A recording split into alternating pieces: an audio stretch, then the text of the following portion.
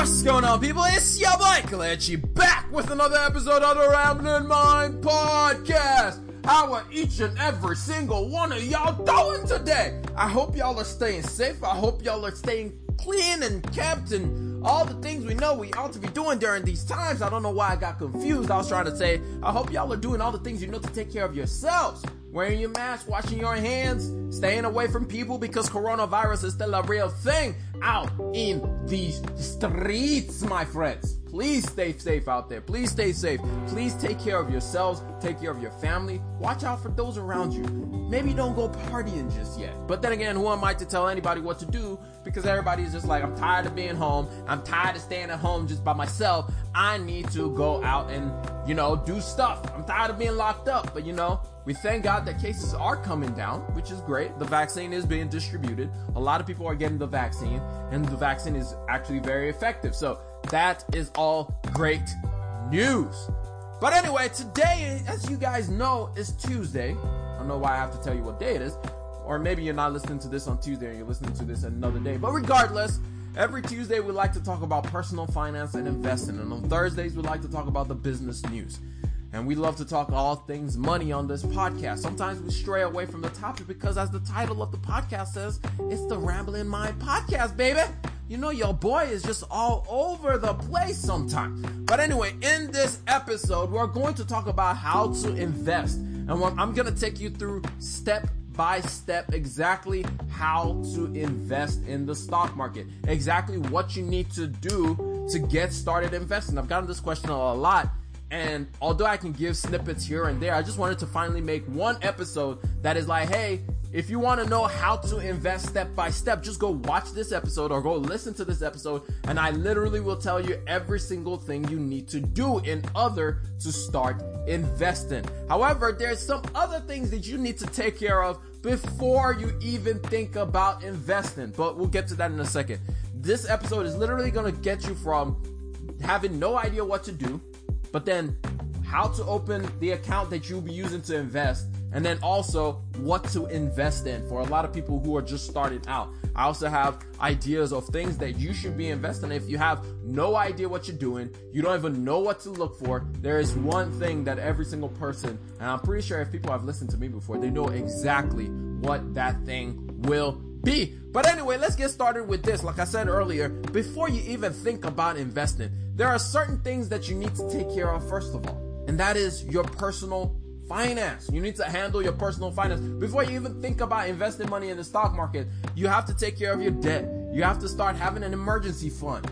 You have to know how you're managing your money, how you're monitoring your money, how you're working with your finances. Because as important as it is to invest, because I'm always going to talk about invest, because that's how you buy your time back. That's how you buy your freedom back, at least when it comes to working every single day and all that stuff. You invest so that you can do that. However, on the other side, it's more important for you to handle your finances, because like I tell people, if you are worth $1 million, but you're spending $1 million every single year, you're broke. Because you don't have money left over to invest. I said worth. I mean, if you make $1 million and you're spending $1 million, you have nothing left to invest. And so therefore you have nothing to show for it. You're broke. However, if you only make $50,000 a year and you're able to save $10,000 every single year, you're rich. You're rich. So it's very important that we handle these things. And there's 3 steps that every single person, whenever you want to start thinking about your money, whenever you want to start thinking about your finances, the first step is put $1,000 into some kind of savings account, like immediately. If you can, just start with $500. Then increase that to $1,000 so that every time you have some kind of emergency, because like I said in the last episode or 2 episodes again, Murphy sucks. Murphy is a dick, and he shows up at the worst times. He doesn't like showing up when you're prepared and when you're ready and when you're like, yeah, I'm ready for you, Murphy. No. That's not when he's going to show up. When Murphy is going to show up is when you already have no money in your bank account, and then all of a sudden you have a flat tire, then the AC in your house goes out, then the fridge in your house goes out, then the water heater goes out, maybe, and if you're renting, it's basically your car, you have issues with your car, or, that kind of stuff where random things just start happening out of nowhere, and you're already at the last point, at the final point where you're like, yo, I don't know what to do. Like, this is too much. So that's why we need to start with at least having $1,000 saved in some account, in some savings account. I recommend opening an account like Ally Bank. I really like them. Not sponsored, unfortunately. I also like other accounts like, what's that one called? One Finance that I just found. It's pretty good. Marcus by Goldman Sachs is another good one. I don't know. There's a bunch of good savings accounts out there. If you have a T-Mobile account, you can open a T-Mobile account. They give a 4% interest rate, but only if you have a T-Mobile phone and all that good stuff. And even then, there's some other things you have to meet. But basically, just open an account where you can save money, where you can put money away and not have to worry about it. So it's somewhere just sitting in case any kind of thing happens, in case any kind of situation happens to you. You have the money to handle that situation. I also advise maybe open a money market account with Ally. You're basically getting the same interest rate as if you're opening an online savings account. And so I'll say open a money market account with Ally so you can get the card, but do not carry the card, whichever account you open up. Do not carry the card with you is my advice. Do not put it on your PayPal. Do not put it on your Apple Pay. Do not put it on your Google Pay. Do not put it on any of on your Cash App, on your Venmo. Don't put it on anything. Don't use it to pay bills. Don't put it on anything because this is for savings alone. This is for emergencies alone. For me personally, I don't like carrying the card with me, but then sometimes if it's in a situation where you're not home, it's good to carry it with you. But don't use it. Like, let it be like so forgotten. You put it in the back of your wallet, and you never remember that it's there. So that way it just sits there until you absolutely have to do it. So that's the first thing you need to do is have an emergency fund that's $1,000 at least. And then step 2 is if you still have debt, please get rid of that thing as quickly as you can. Please get rid of that thing. Because especially when it comes to consumer debt, that's things like credit cards. That's things like auto loans. That's things like furniture loans. That's things like personal loans. That's anything that is a consumerism debt. In other words, you got this debt because you bought an item, not because it was like your student loans or a home loan or anything like that, but all these other things that you just use your money to buy because you couldn't afford it, and so you put it on a card, or you put it on layaway, or any of these things. Please get rid of that thing as quickly as you can. The main reason for this is twofold. One, even if we're investing in the stock market, typically the return that we've gotten from the stock market year over year has been about 10%. But average credit card is about what, 20%, the average credit card interest rate? So look, you can't make that up in the stock market. You will never make that up. And then on the other side, you may be like, oh, well, my interest on my car is only 4%, but it is a depreciating asset. In other words, it's a liability on you. Plus, if you don't pay it off, just think about this. If you don't pay your car off and something happens to that car, guess what? You're not going to get the value that you paid for that car. You're going to get the value of what they deem that car to be right now. In other words, it's going to end up costing you more money. So pay off your car. Get out of those debts, please, because it is costing you so much money. It is hindering you from being able to make the progress that you want to make for yourself. Okay, now that you have those two things settled, the third thing that I'm going to need you to do is after you've paid off your debt and after you had a $1,000 emergency fund, the next step is to have 3 to 6 months of an emergency fund. Now, this is not to say that you can't do this as you're also saving or investing. Also, while you're paying off debt, you can also be investing. Just know, like, small amounts. It doesn't have, like, your main focus is going to be the investing, but time is very important when it comes to investing. So even if it's like $10 or $20 or $50 that you can afford to be doing on a monthly basis while you're paying off your debt and everything else, do that. But after you finish paying off your debt, then you have a 3 to 6 months emergency fund account. The reason for this is, again, Murphy is a dick. When you're making progress and you're pushing forward and everything seems to be going well, that's when somebody might show up at your job and be like, yo, by the way, we're gonna have to let you go.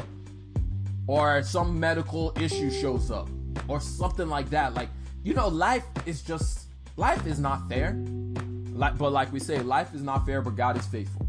Life is tragic, but God is faithful. But anyway, for all my Christian people out there, that's one thing that we can hold on to. Life is tragic, but God is faithful. But anyway, the fact is we have to do what we can do on our own to ensure that we are taking care of things in front of us, to ensure that we are taking care of the things that we need to be taken care of. But anyway, so after you do these 3 things, step 1, saving at least $1,000 in some account that you don't see. Step 2, paying off all your debt, all your consumer debt to be particular. Step 3, saving 3 to 6 months of an emergency fund. And then now we can get to the fun part. Now we can get to the part where we talk about our money working for us while we sleep. Now we can get to the point about financial freedom, about financial literacy, and how we get our money to work for us. In other words, we're no longer working for our money. Now we can put our money to work. I heard somebody comment this on one of my TikTok videos. They said, when you make more money, your money should be making more money for you. It's like this everlasting cycle where as you save more money, your money is making more money for you than you even can fathom. It's crazy. Like, you eventually get to a point where you're making more money than your money is making for you, which leads me to another point. One thing you will find out very quickly when you're going down this journey is that as much as we can reduce our expenses when we go through our budgets and manage our budgets and cut out all the excess in our budget, that doesn't mean you cut out everything. There's still some things that you leave in there because you enjoy to do these things. But there are some things that you will have to cut out because they're just not necessary and they're holding you back.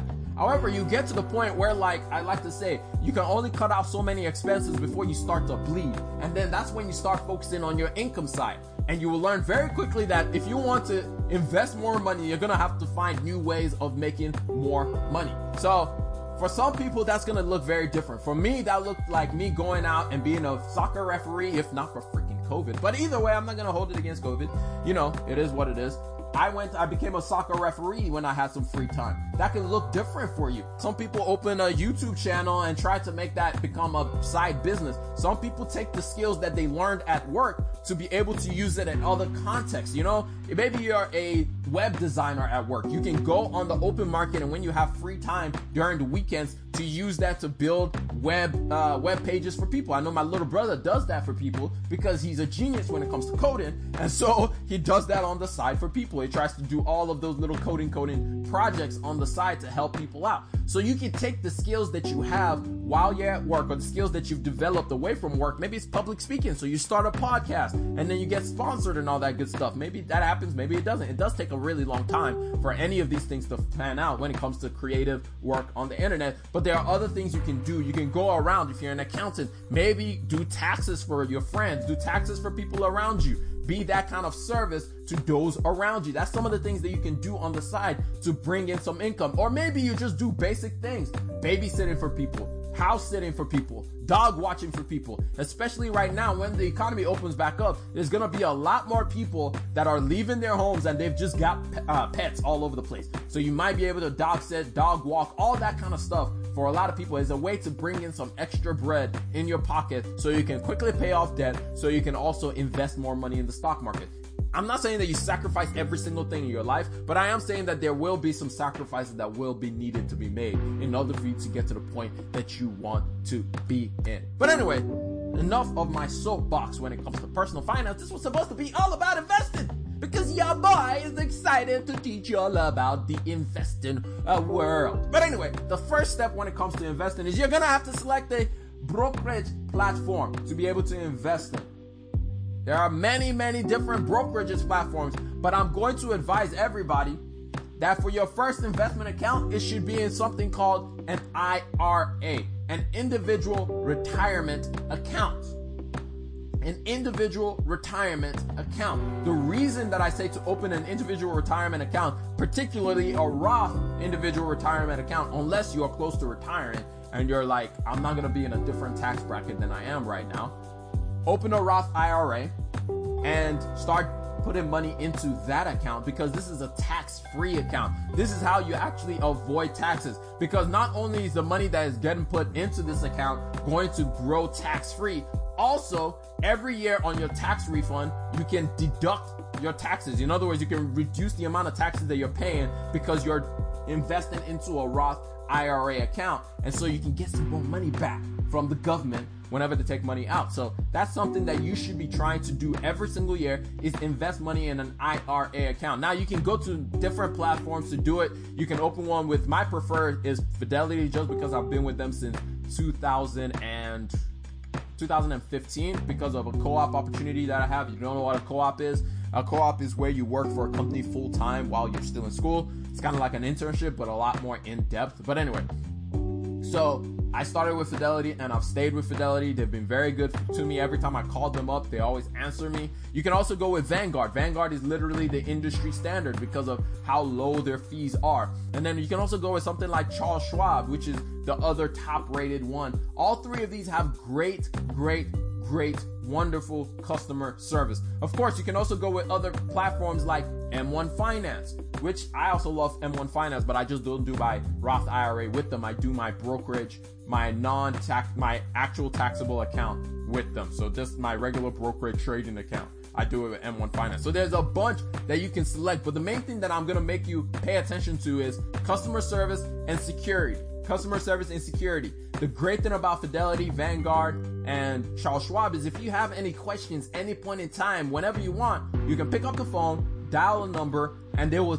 walk you through every single step of the way. So that's why I advise most people to open either a Fidelity account or a Charles Schwab account or a Vanguard account. I opened a Vanguard for my parents. I have a Fidelity account. My little brother uses Charles Schwab. They're all basically the same thing, if you know what you're doing in them. Vanguard is the easiest just because their fees are super low, so every single thing that they offer to you is cheaper than when you compare it to like the Fidelities of the world or the Charles Schwabs of the world. Now, the second thing that you have to determine for yourself is how much do I need to be investing, or what is the goal? Like, one of the things that I love to say is you first of all have to know some kind of goal for yourself. You first of all have to set some kind of destination that you want to reach for, because if you don't have any destination, then you're just kind of going all over the place. You're just kind of like, oh, maybe I'll go this way or maybe I'll go this way. It's like you just be lost, right? You just have no idea where you're going. You're just gonna get lost. I mean, sometimes it's good to just drive around and just to see the scenery, but that's not what we're trying to do with this retirement account. We want to set ourselves a goal, and the easy way to know what goal you need to set for yourself is there's something called the 4% rule. And the 4% rule states that if you withdraw 4% of your portfolio, you will never run out of money. If you have every year you withdraw just 4% of your portfolio, you will never run out of money. It's very much like a shorthanded rule. It's not good for every single situation, but it gives you some kind of guidance to get you started off on your journey, to start planning for the day when you don't have to work anymore, to start planning for the time when you can completely buy your freedom back from your work or from any of the other things, where you can do whatever it is that you want to do whenever you want to do it. So the way that you calculate with the 4% rule is basically figure out how much your annual expenses will be. So figure out how much you will need to spend every single year moving forward. So how much is it going to be to spend? Let's say, for example, you spend $25,000 every single year. Like $25,000 is your allotted amount that you're going to spend every single year because you just don't eat or sleep or do anything, because you just live very, very comfortable lifestyle. Figure out that is, and then you multiply that 25,000. We're going to do it on the computer by 25, because that's basically the opposite of 4%. So you multiply that by 25. So if you retired, you only need $625,000 invested in the stock market, which you get in a 4% dividend off of that money, and you will never need any more money. Typically in the United States, the average cost of living is about $40,000, which if you multiply that by 25 is $1 million. So you need about $1 million on average to be able to live off of the dividend payments and never have to worry about paying anything or worry about your money ever running down. So just figure that out for yourself. How much do I spend every single year? And that's like the base minimum expenses. That's not basically like, I want to buy a new house, I want to buy a new car. All that kind of stuff is extras. So also kind of factor that in to get to some kind of estimate. So maybe right now you're single and you only spend about $40,000 a year. Maybe factor in, I plan to get married at this point in time. I'm going to have a house. I'm going to want to send my kids to college. So maybe I should double that amount. So maybe I'm going to need to be around the $80,000 mark every single year. And if you multiply that at 25, then I'm going to need to need to invest $2 million or have $2 million invested and getting an annual return of about 4%, or rather getting a dividend payment of about 4% so that I never have to run out of money. There's a bunch of calculators on the internet to tell you how much, now that you know how much money that you need to be saving. 2 words. What you can do is, if you go on the internet and you just say investment calculator and you just go on the internet, there's one that I really like from, I think it's investing.gov. Yeah, here we go. On investor.gov, they have a compound interest calculator, and you can figure out, it gives you the opportunity to start with a savings goal, and then you can actually figure out how much you need to be depositing every month and how long you need it for. So let's say our savings goal is $2 million, right? And our initial investment, we don't have anything right now. We have $0 in our name, and we have 40 years to be able to grow to have that $2 million invested. And we're estimating that our interest rate will be about 8% after we take out inflation. You know, inflation is about 2% every year. And we said that the stock market goes up about 10% every single year. So 8% is our inflation. We'll have to save $643 every month to be able to get to $2 million in 40 years. And then you can play around with it. You can be like, okay, I want to do it in 20 years. How much do I need to be saving right now if I don't have anything saved? Then you need to save $3,642.03 to be able to get to that goal in 20 years. So it gives you an estimate to be like, okay, this is how much I need to be saving. This is how much I can expect to have in returns. Okay, how can I mitigate my lifestyle to ensure that I get to that destination, right? You start making plans, because a lot of times when it comes to things like retirement that is so far in the future, it's hard to think it through. But this gives us something concrete that we can hold on to actually think through the way that we have to go in order to invest and save money for our retirement and get to the point where we can say we are financially free. But anyway, the last and final thing is, after you've opened up your Roth IRA, I already have a video on this for Fidelity. If you go to my YouTube page and you just search how to set up a Fidelity account, or how to set up a Fidelity automatic investing account, I have that video in my YouTube channel. I'll also leave it in the show notes so you can go check that thing out. If you're watching this on YouTube, you can also go check that out on Fidelity as well. And it basically will give you exactly what you need to do, or exactly what you need to do step by step by step. But for everybody else who may not be using a Fidelity account, what you're going to need to invest in within your Roth IRA is something called a target date index fund. Because if you're like me and you're extremely lazy and you don't want to spend too much time thinking about this stuff, this is literally the easiest way that you can start investing until your investment life gets a lot more complicated. But for right now, for a lot of us that are just starting out, this is literally all we need, for real. We don't need that much complications with our investments. We just need something that will just compound over time for us, something we can just passively do without really thinking about it too much, where we can just kind of have our money going into it every single month and being invested on our behalf automatically without us having to think about it. And the beautiful thing about a target date fund is the fact that it has everything in one. This is the beautiful thing about it. It has large cap companies. Actually, it has like the total stock market. It has large cap companies. It has mid cap companies. It has international companies. Then it also has a little bit of bonds exposure in there. So you have everything. And as long as the world economy keeps growing, your investments is going to keep growing. As long as people keep spending money in the economy and people keep living life, and our life expectancy doesn't start declining, and people keep innovating and all that good stuff, you will continue to grow your investment. Unlike when you're trying to pick single stocks, you have to know about the company, you have to do all this other research that takes a lot of time, and for most people, they don't have the time to spend